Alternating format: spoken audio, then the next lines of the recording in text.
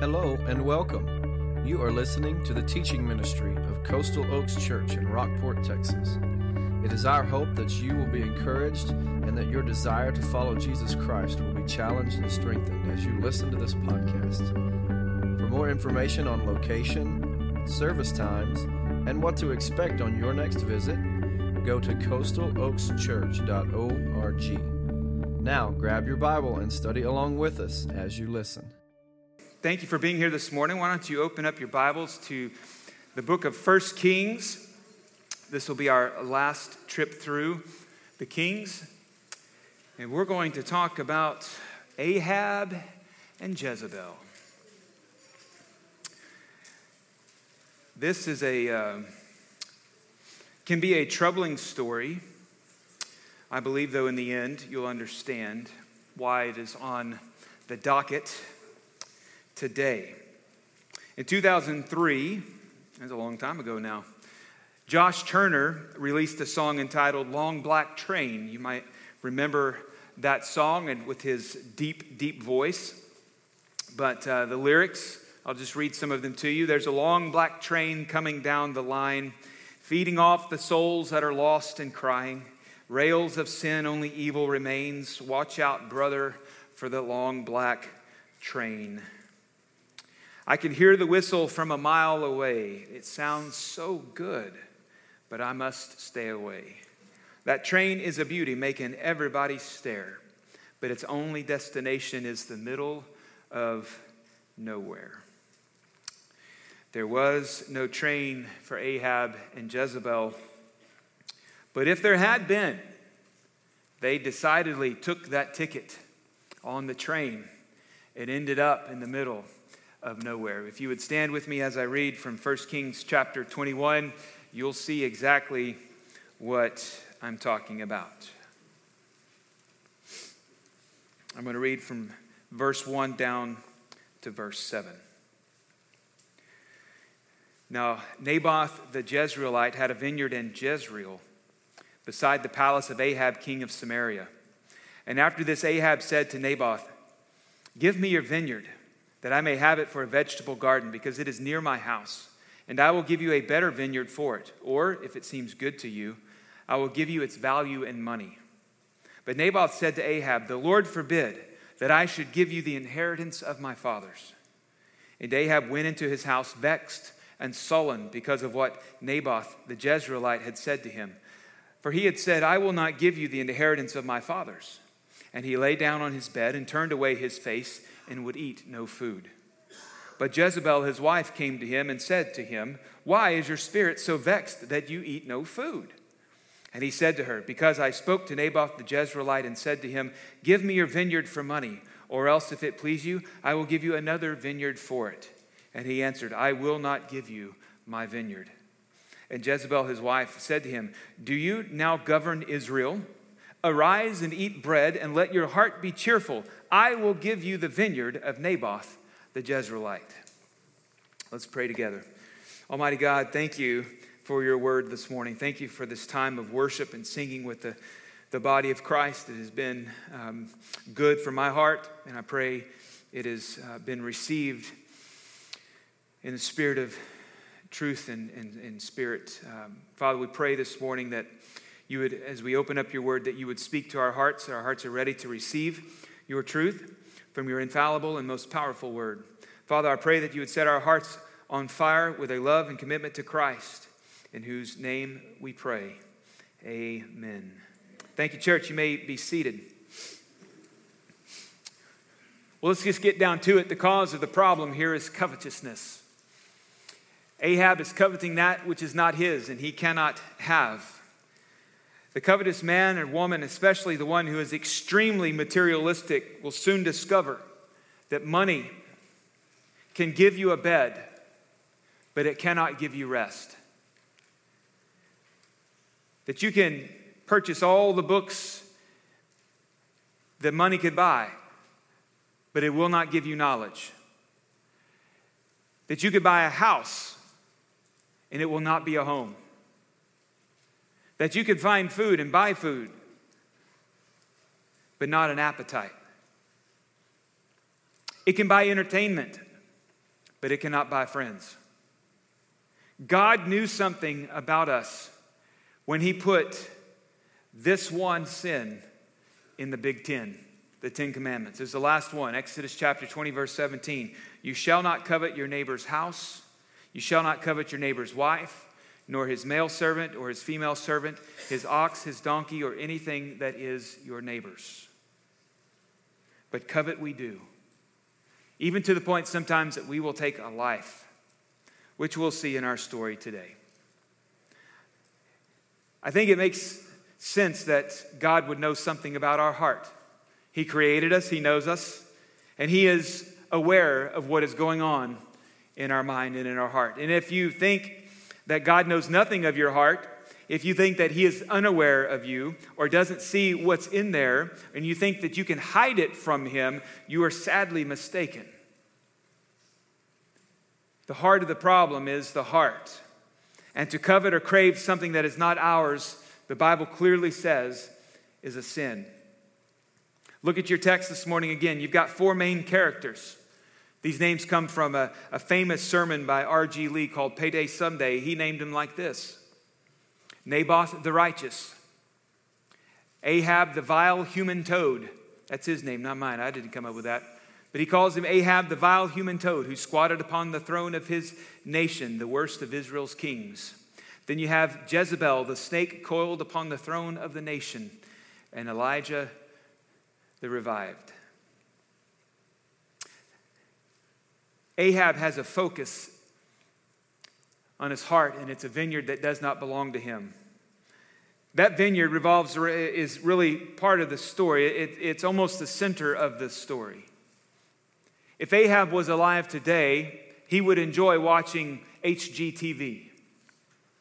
He would enjoy watching Love It or List It, shows that really get to the heart of people. I don't like what I have. I want something better. Let's go on a TV show and make everyone else miserable with us. Like, what can we do to upgrade our house? And then you've got the decision at the end of the show, which is better, the upgrade that they did on our house that we already own, or that which we don't have and probably can't afford, and now we're going to go into even more debt over this one. Like, he would like that.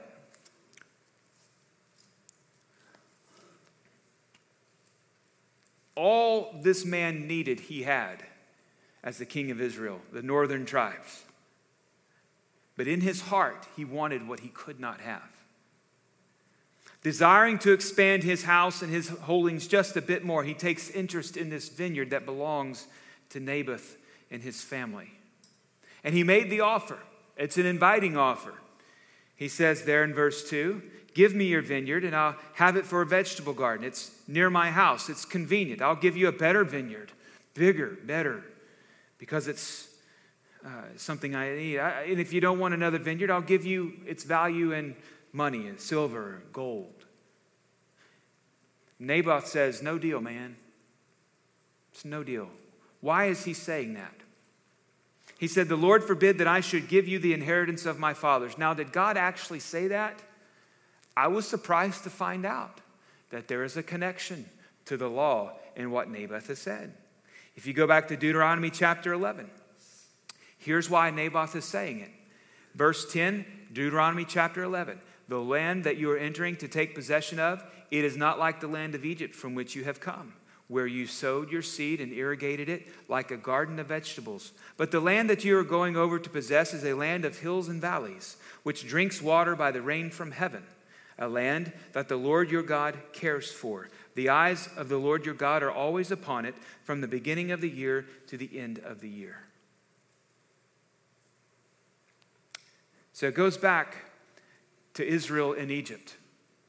There, they had to cultivate what they were going to eat. He relates it to a vegetable garden.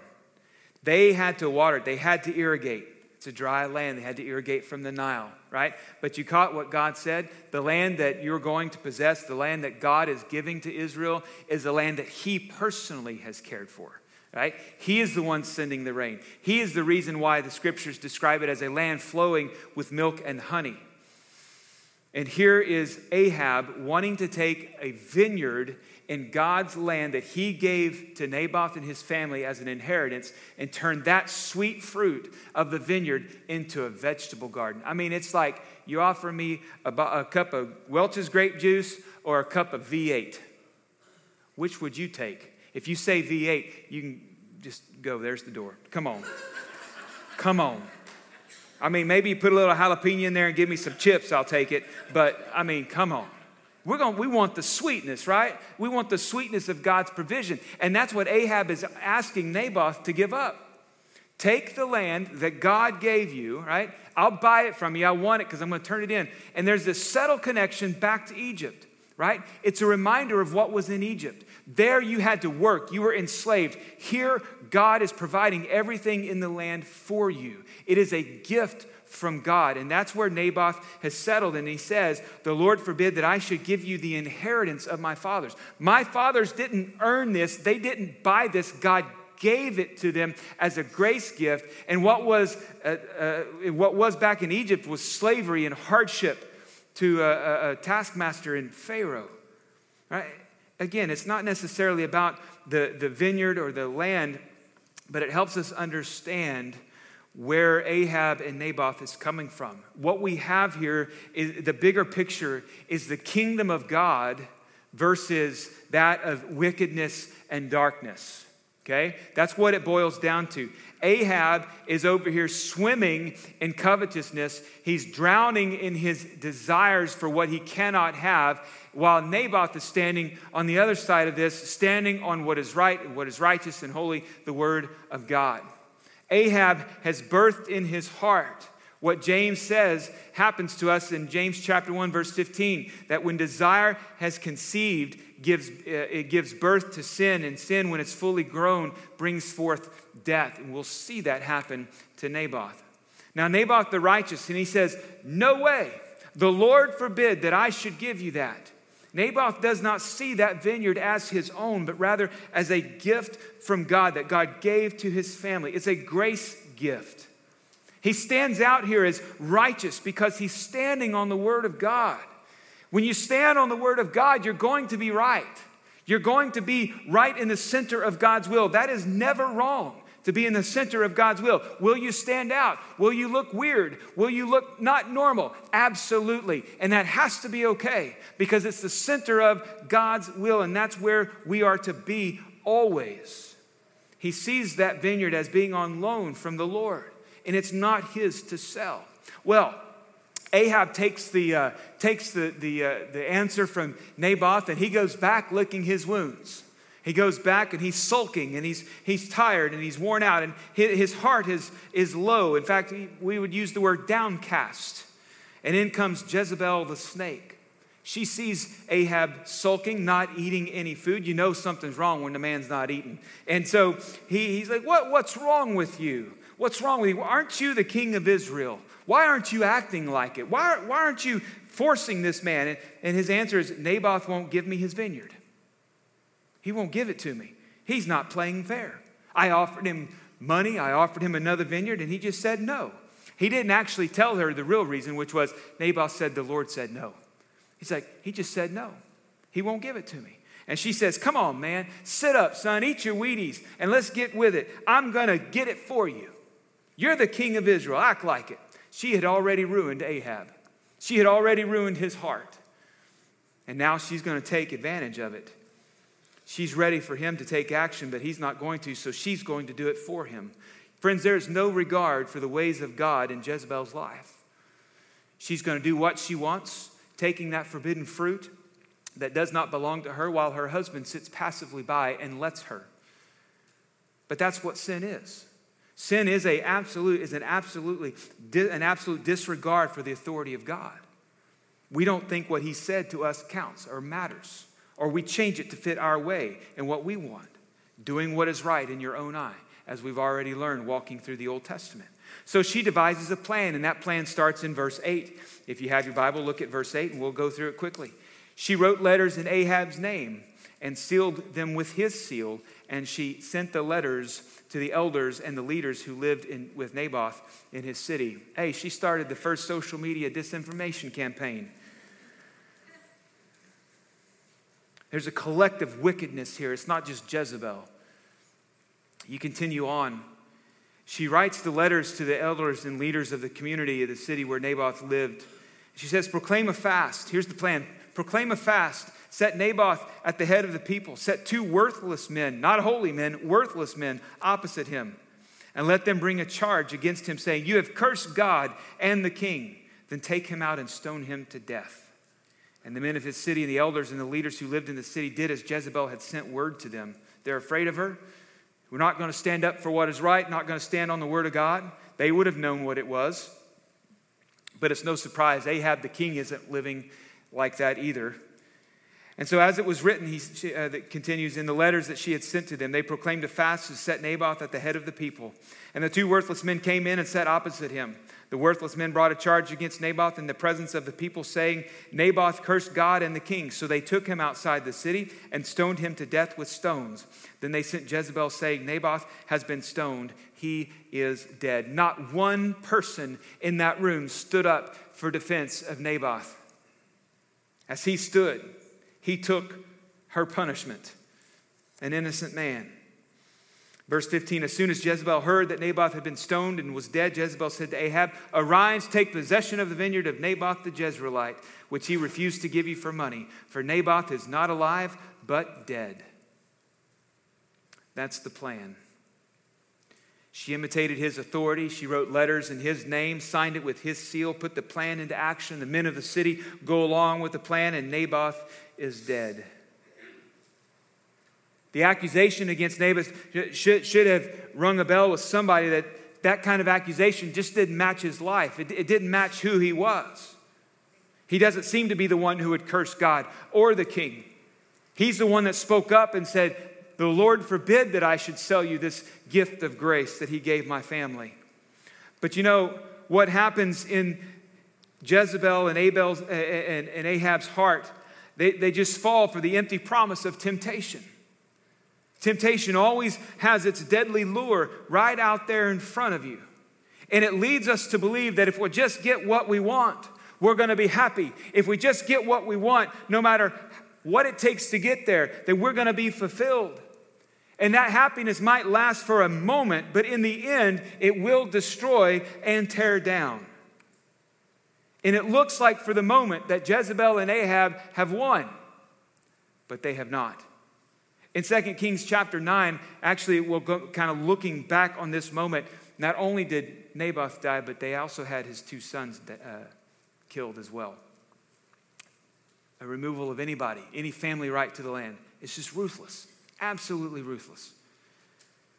Naboth the righteous suffered for following and standing on the word of God. It doesn't seem fair, does it?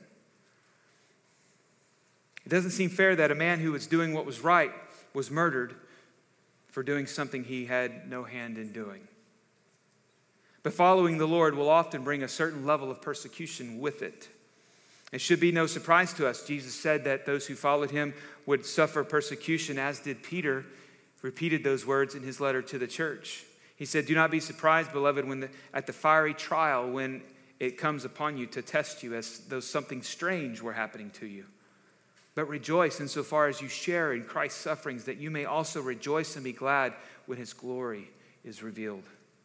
The story of Naboth kind of reminded me of the story of Stephen in the book of Acts, chapter 7 and 8, where he stands and proclaims the word of God, and he's stoned to death by the religious leaders of Israel for speaking the truth.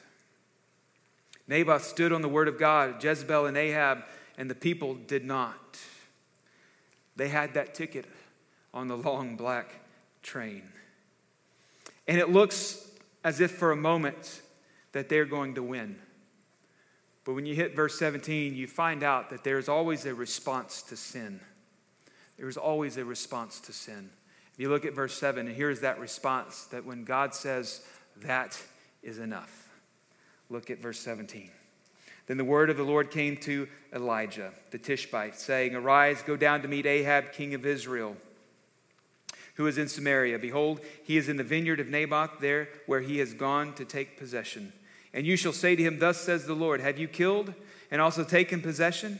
And you shall say to him, thus says the Lord, in the place where dogs licked up the blood of Naboth, shall dogs lick your own blood. Ahab said to Elijah, have you found me, O my enemy? He answered, I have found you because you have sold yourself to do what is evil in the sight of the Lord. Behold, I will bring disaster upon you. I will utterly burn you up and will cut off from Ahab every male, bond or free, in Israel. And I will make your house like the house of Jeroboam, the son of Nebat, and like the house of Baasha, the son of Ahijah, for the anger to which you have provoked me, and because you have made Israel to sin. And of Jezebel the Lord also said, the dogs shall eat Jezebel within the walls of Jezreel. Anyone belonging to Ahab who dies in the city, the dogs shall eat, and anyone of his who dies in the open country, the birds of the heavens shall eat. Aren't you glad you came to church today? This is the word of God, friends. This is real stuff. We need to understand. This is real stuff because it's going to set up the end of the story. God's man entered the scene, Elijah. We hadn't seen, if you've been reading along and tracking, you haven't seen Elijah in a little while, but he's back, revived, rejuvenated. Elijah the prophet, and this time he's found Ahab. Rather than Ahab and Jezebel chasing him, he's chasing them. And here he is called to go stand before Ahab one last time and deliver an extremely serious judgment against Ahab for the sins that he has committed, he and Jezebel both. And Elijah obeyed the command of the Lord, and he goes to Ahab. Friends, God is not unaware of the events happening in your life. He knows exactly what's going on in there. The eyes of the Lord, Proverbs 15:3 says, the eyes of the Lord are in every place, keeping watch on the evil and the good. Notice what Elijah said to him in verse 20. You've sold yourself to do what is evil in the sight of the Lord. Ahab sold himself out. He's a sellout. He's not all in, he's all out. Ahab, it says in other chapters of this very book, Ahab, the son of Omri, did evil in the sight of the Lord more than all who were before him. In the very same chapter, chapter 16, he said, Ahab did more to provoke the Lord, the God of Israel, to anger than all the kings of Israel who were before him. This is a real man. This is a real sinner. But his sin is not any greater than my sin. My sin is just as evil because it hurts and grieves the heart of God, and it goes against him. Same with your sin. The enemy, the destroyer of Ahab, Elijah, says, dude, your royal dynasty is over. You have stoked God one too many times, and now the time is here. This is enough. Now, we hit verse 25, and something interesting happens.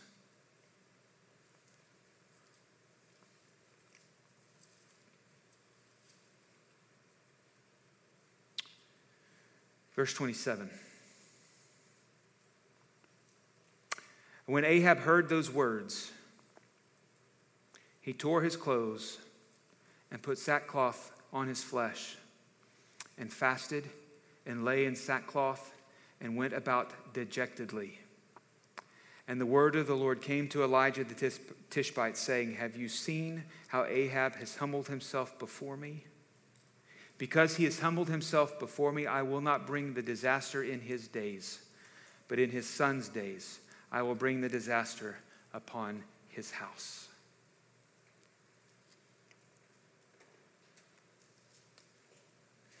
I would wonder this morning if you are sold out or if you have bought in.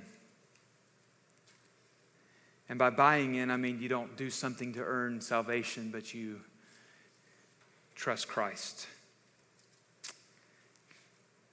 The sin of covetousness, Paul equated with idolatry.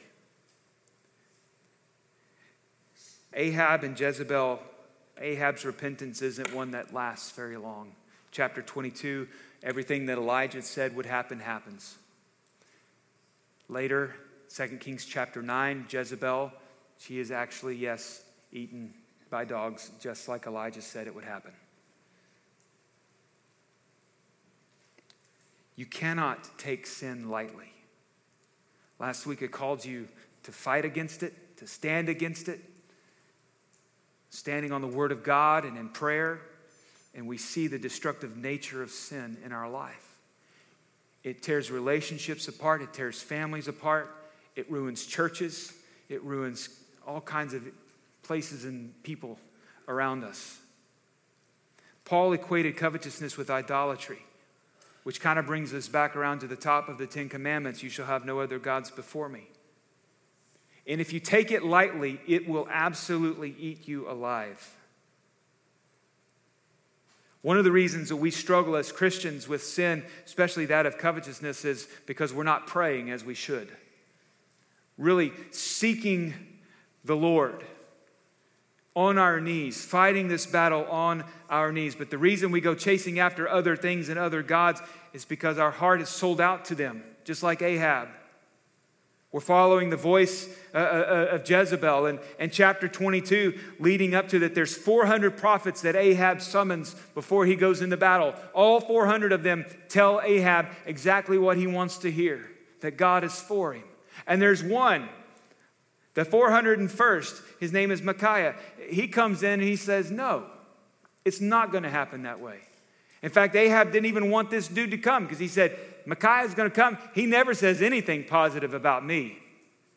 Hey, yeah, there's people, we'll go find a church. We'll go find somebody that will tell us something good about us so we leave feeling better. We'll go chase those voices all day long so we can get built up. But the reality is, if you're in your sin, you're not going to be built up to what you need to hear. You need to know that in your sin, if you die today, you will spend eternity in hell if you are apart from Christ. Beloved, there is victory in the Lord, I say.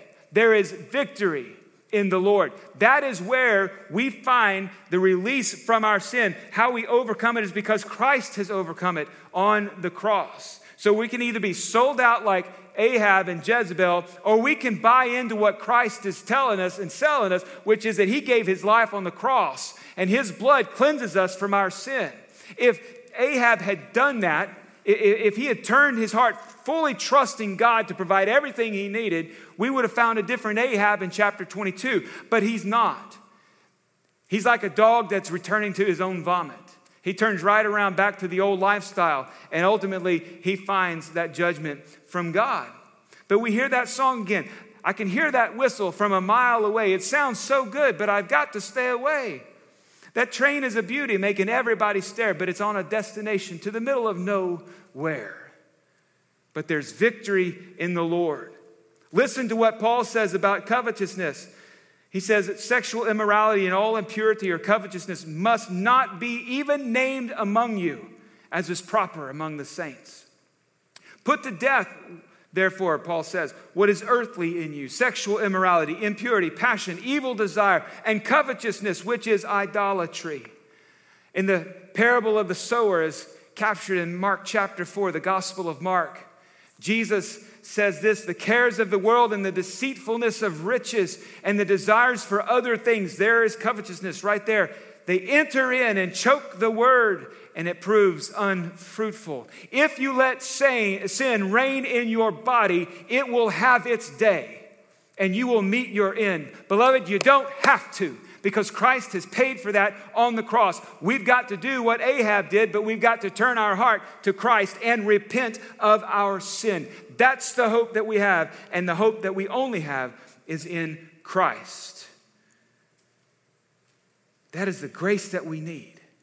And did you know that God responds when we repent? He responds to us. You cannot out-sin God's grace. Marvelous grace of our loving Lord. Grace that exceeds our sin and our guilt.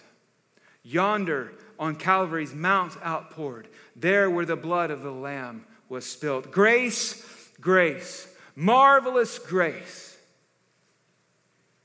Grace that exceeds our sin and our guilt. Dark is a stain that we cannot hide. What can avail to wash it away? Look, there is flowing a crimson tide, brighter than snow.